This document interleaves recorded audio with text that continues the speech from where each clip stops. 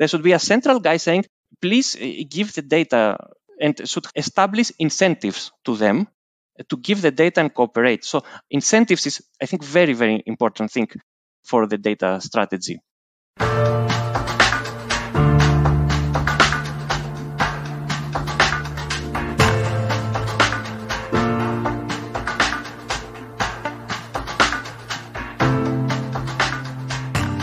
Welcome to a brand new episode of our podcast, Human and AI, Mind, Machines, and the Great in the Sand. Thanks that you tuned in again and that you are spending some time on geeking out over the AI community, the relevancy of human and technology, and the craziness of corporate life. So this is Uli and Avery, and we are your hosts for today. And we're super excited to welcome the AI passionate mind, Yannis Petrakis. He is Senior Key Expert for Data Analytics and AI at the Analytics Lab at Siemens in the Global IT Department. And Yannis is passionate for searching actionable ahas in data. He thrives to help people to take the right data-driven decisions and speaks more languages than I can code. But enough of an introduction. Let's jump directly into a new exciting episode. Yannis, Dabo Pasholovat na naše show. That's Russian and means welcome to the show. Thanks for taking the time to be with us and our audience today. And how are you? And can you maybe describe yourself? Who is Yannis and how did your path lead you to Siemens? Thank you, Arbery, very much for introduction. Hi, also, Uli. So how can I describe myself? I am a data scientist in the fantastic team of Analytics Lab for the last 4 years, doing different projects in the area of analytics and AI. Before I worked as a consultant, I spent very much time in academia. I did my PhD in the intersections of computer science and microeconomics, and my teaching was at the Technical University of Munich in business analytics. And basically, that's how I became a data scientist 10 years ago. And since then, I have the luck to observe all that is going on in our field. Yeah. Amazing. Yannis, welcome here, right? Also from my side, it's awesome to engage with you as well. So we found actually a high correlation on, a passion for technology is also a passion for music, right? You are into music, I know it. And you have your instrument, right? I guess right beside you, I know it, right? So can you give maybe the audience a bit of an appetizer? What kind of music passion do you have? Is it doable? I will try with cold hands to play a few chords. Yes, sure. Give it up. Let's see.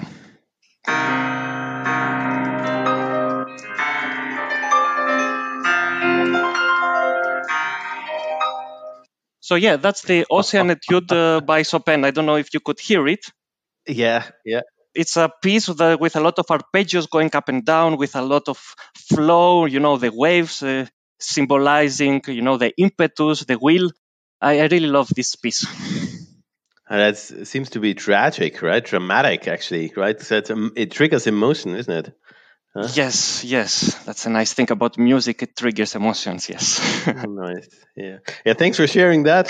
So, speaking of emotions, why the heck do you hate black boxes and funky slides? Can you explain to the audience what that's all about?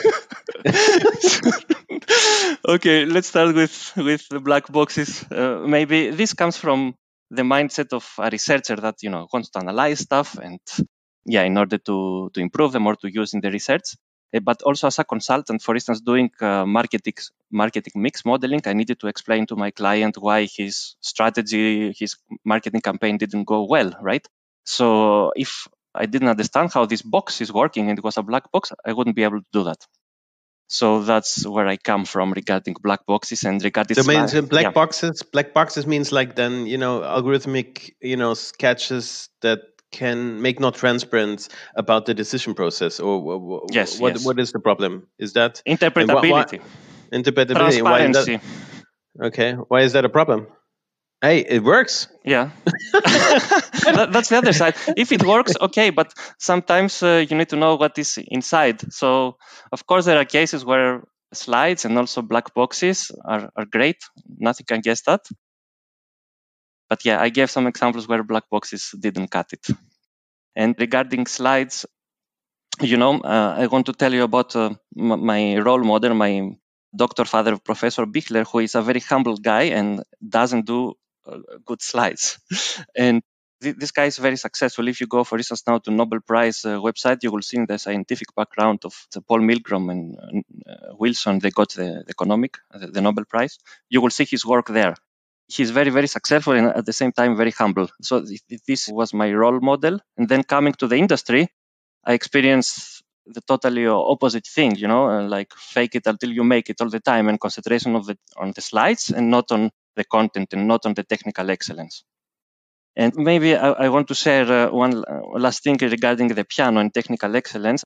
I was practicing 1,000 times one passage, and I was so happy I performed it in front of my teacher, and her answer was, you know what, you played it correctly, but it was obvious that you were trying hard, and you need to practice another 1,000 times to make it look effortless. And I think that's where we need to focus on. That's the level of technical excellence that we need to reach, and not the beautification of the slides, which can be also okay, but it shouldn't be the first thing. Mm-hmm. Though communication and getting across the output of some kinds of innovation is obviously also key, right? And I think it's part of the role. I'm not praising doing fancy slides. I'm also not very well known for doing fancy slides. But I do see, we tend to we pitch ideas rather than pitch outcome, as it famously said, right?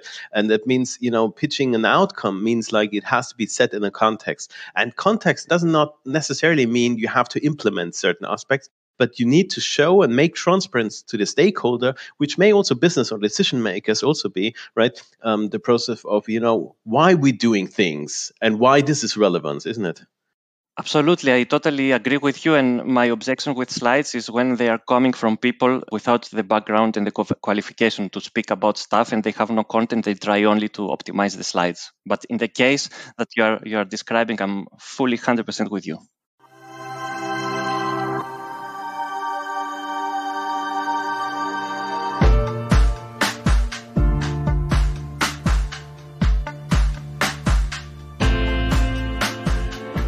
So if we're talking now a bit of deeper, and you're a senior key expert, right? An expert, I feel, much appreciated. I know you also from organizing, right?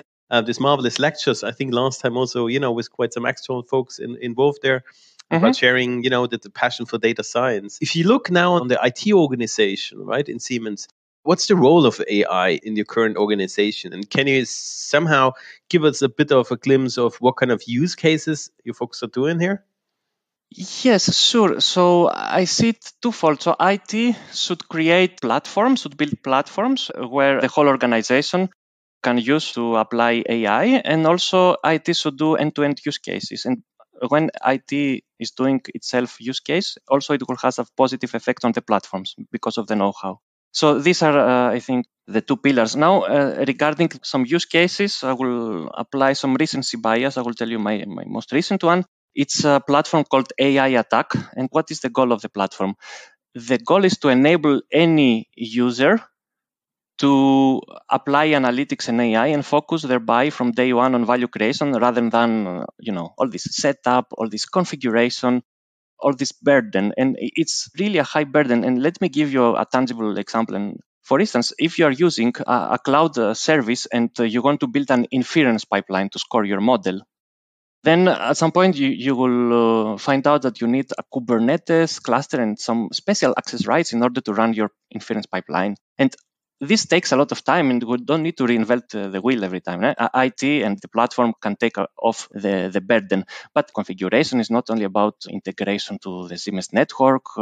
It's not only about making the cybersecurity people happy and that the users don't need to worry about that. It's also about finding inspiration in new AI use cases. And because we want also to address all people in Siemens, we have different personas and different needs. And trainings is also a part of the project. And as pilot use cases, we have 4 use cases. We chose one use case for every type of data. So we have one tabular use case, one text NLP use case. What else we have? We have one image use case and a sensor data use case, because also in a central headquarter IT, the topic of Internet of Things becoming more and more important. So we have a predictive maintenance use case. Yeah. And it's called AI attack, right? And so Yes. that means what's the value? The value add is you abstract over DevOps know-how. What's the right? Yeah, the overall goal is, the democratization of AI. And as a Greek, I love democracy.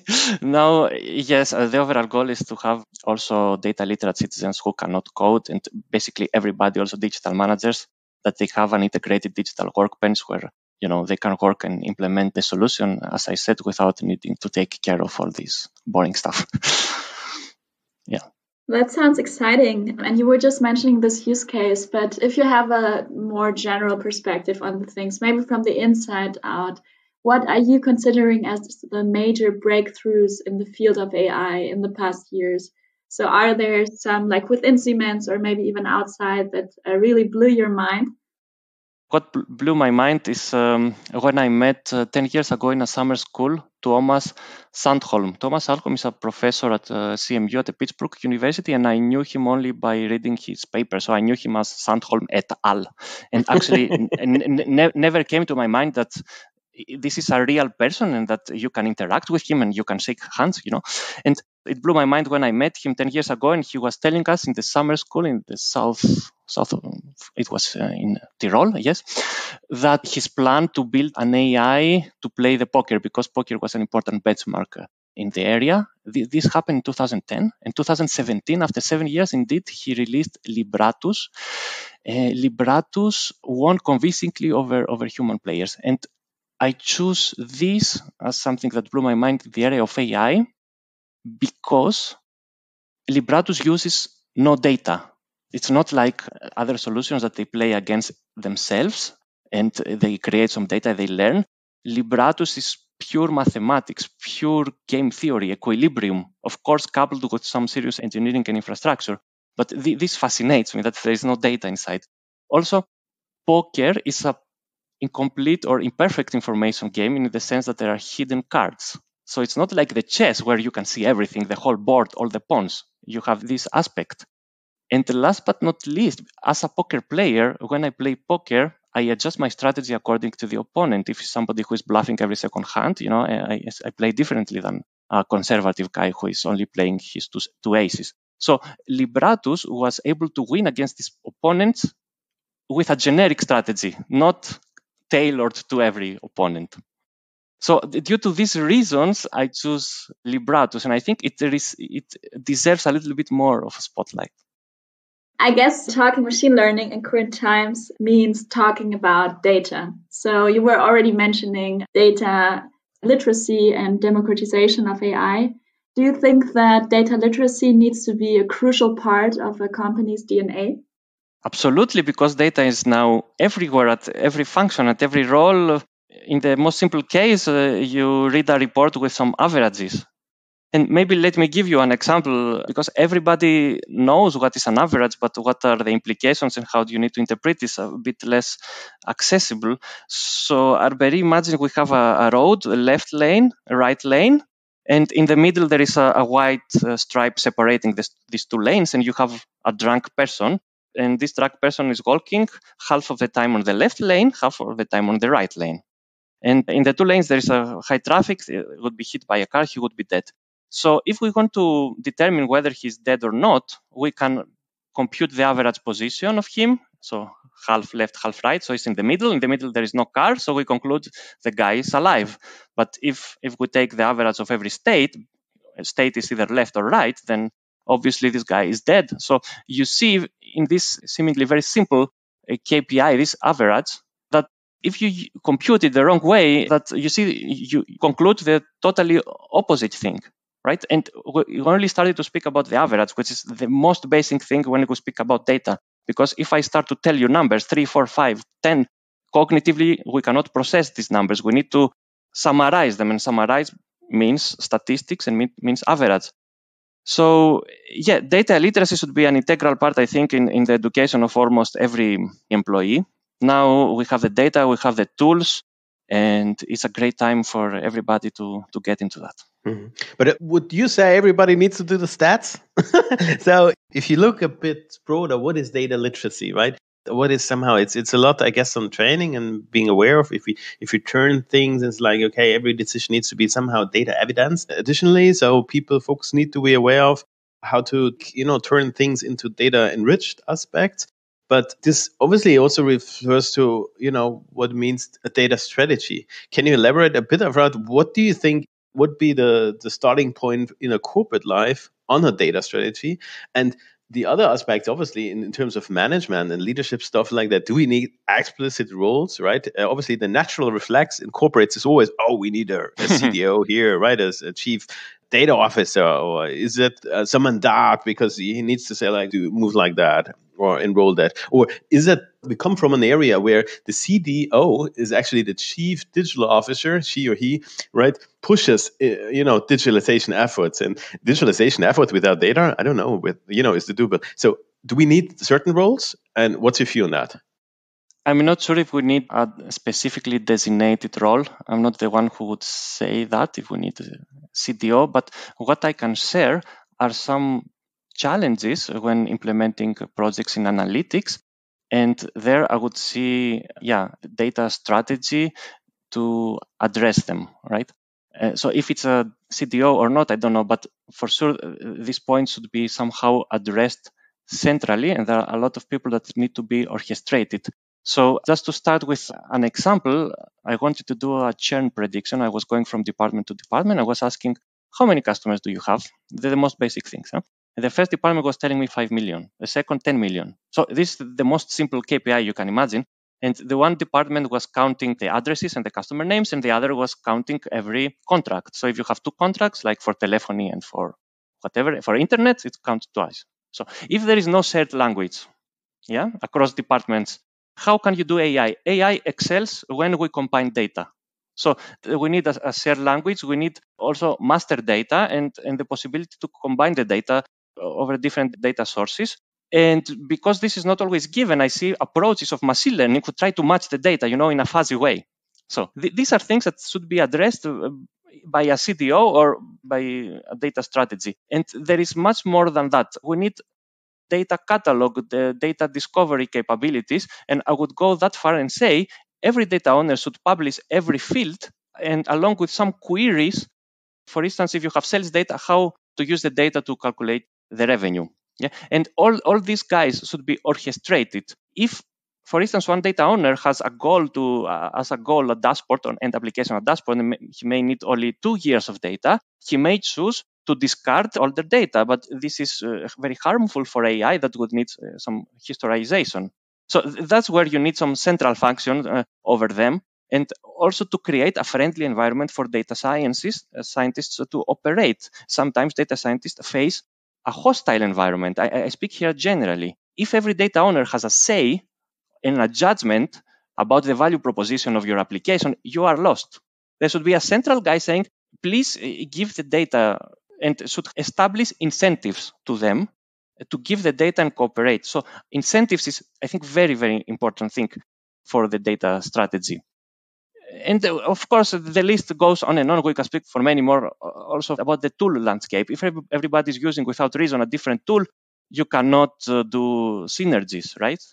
So it's a lot that the CDO should take care of, I would say. Mm-hmm. But that means, a common terminology is somehow a shared language.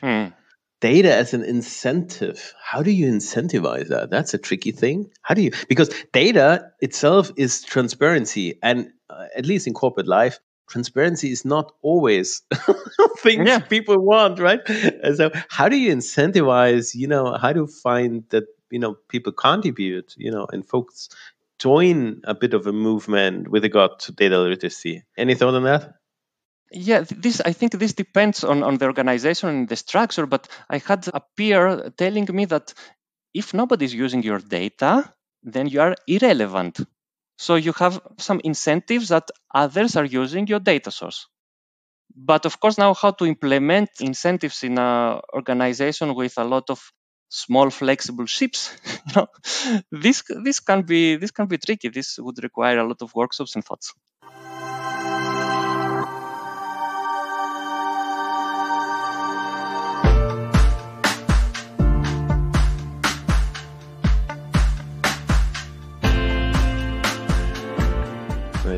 So, speaking of ships, if you have a bird's eye views, right, on somehow corporate structure, then you see mostly, the famous four. You have, the HQ, let's say strategy and stuff like that. Yeah. Then you have a bit of mostly R&D, or somehow, I guess, center of competences, or, center of excellence, what they are also called, right? Mm-hmm. And then you have IT, which somehow is scaling out and operationalizing out. And you have business, right, who says like market penetration, go to market, customer needs, and bring close and makes the turnovers, right? So I have the feeling, if you look back the last years on digitalization, right, everybody pushed so hard on being innovative and pushing innovation, right? Also within AI, or let's say machine learning, and innovation being the main driver. And with this focus on, being the main driver, and trying to work also innovation within the structures, right? It seems to be that the challenging part is that the collaboration was narrowed down, right? So it was really, it's getting tougher that these, different part of the value chain, which are not, mutual exclusive, right? That the collaboration needs to be more enforced. How do we enforce that IT speaks to R&D, speaks to business, speaks to, co-op?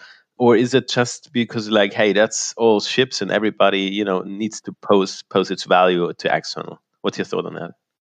Yes, first I think that this collaboration needs to be intensified. And one way to do that is if every party realizes the common benefits, right, of this collaboration.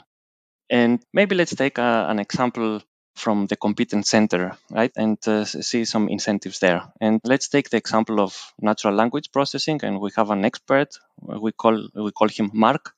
So Mark, now there is the new GPT-3 model, for instance, and Mark is the expert. He can judge in which cases this model is suitable and what are the prerequisites to use it, and he can advise the whole organization about it. Yeah. And also in some use cases, he should develop himself only the competence center, because they are very, very tricky, very complex. For instance, in patents is something very similar specific, right? And it's not something that you can find in Wikipedia. The language is different. So Mark is the deep expert who is designing, let's say, the convolutional neural network. But what is now his benefit if he tries to collaborate in an early stage with IT, right? IT won't tell him if he needs to fully connected layers or not. That's not the role of IT. But if IT is involved from an early stage, then when it comes to production environment, to operation, then IT can tell him, okay, that's our target environment. These are the packages that we can support, or the libraries we can support in this environment. This is our data flows, and so forth and so on.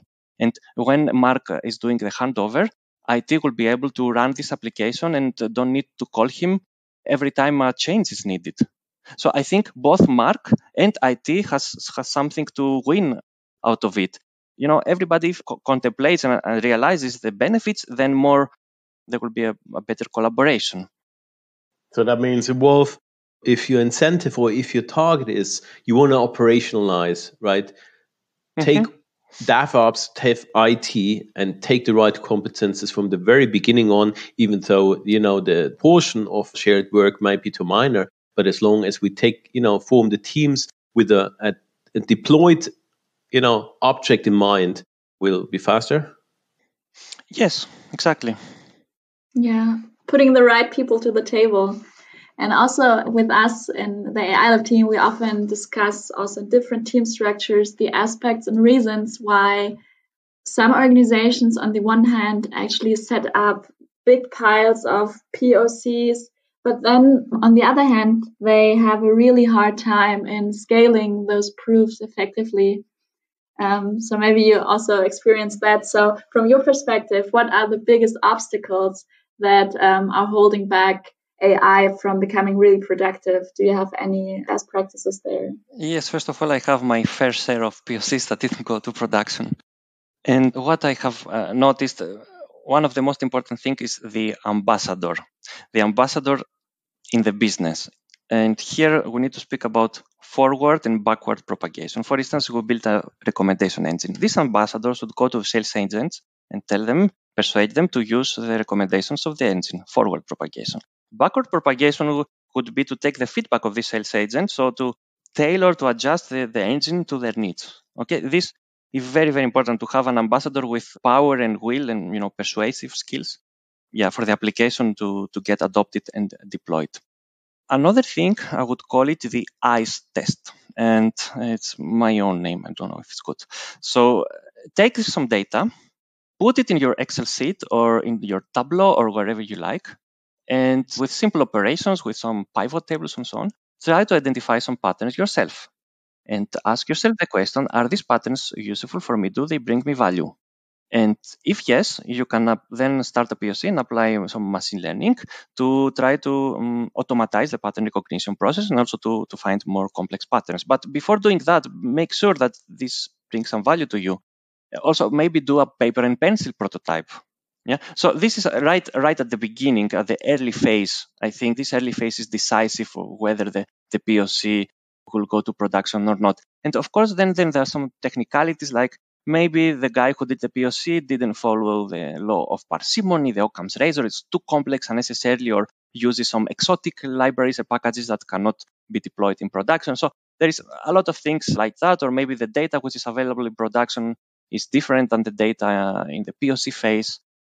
Or maybe the handover, there are problems there to find the right people for the handover, and that these people don't change every year. You know that data science like to change jobs very often. So there are a couple of challenges here. Do you also have something else to recommend to the audience, for the geeks out there? Any other books or online education courses, TED Talks, newsletters for people that want to get involved or started in the area of data-driven insights with ML? Yeah, usually I'm a proponent of the motto that there is nothing more practical than a good theory. But now, speaking about analytics and AI, I need to confess that this motto does not apply 100%. So it's very, very practical. So I would recommend somebody to go to Kaggle, for instance, try some code challenges there, or see the kernels of the others and draw some ideas. There are also dedicated websites with code challenges of increasing difficulty. Speaking about books, I love the book by Witten and Frank called Data Mining. Yeah, then there is Coursera, obviously, with very nice learning journeys. A lot of things. Thank you so much, Yannis. Time was really flying with you, and we are already at the end of this session. But before we close this episode, we want to play authentic autocomplete with you. So let me give you some sentence starters, and you will just finish. Okay, let's see how fast my language model will be able to complete. Okay. So Siemens is?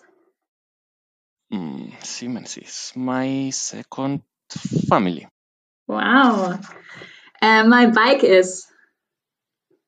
That's the first one then, isn't it? Yes. It's a companion for sure. That is a vehicle to freedom and peace of mind. Nice one. Innovation is? I will disappoint you here. It's overused, diluted word. Right. Corona has taught me? Corona has taught me to not take anything for granted and to cherish every moment that I am healthy and everything goes well. I have my job, my health. Yeah. That's very beautiful. And last but not least, my personal superpower is? The ability to listen to my discussion partner and to give him a space to persuade me. So I listen, I get persuaded. Yannis, Evraristopoli. Παρακαλώ, να σε καλά. It was great, Uli. Spasiba. Thanks so much for joining us here on the show, a little show here, and sharing a couple of minutes right in between the break, and also a bit of the experience. I really, really loved it, and I really loved the conversation and the insights. Folks out there, stay tuned. There's even more to come. You can't believe it, right? Stay bold, committed, and open-minded, and we hear us definitely at the next Siemens AI Lab podcast. Thanks, Yannis. Ciao, ciao. Thank you very much.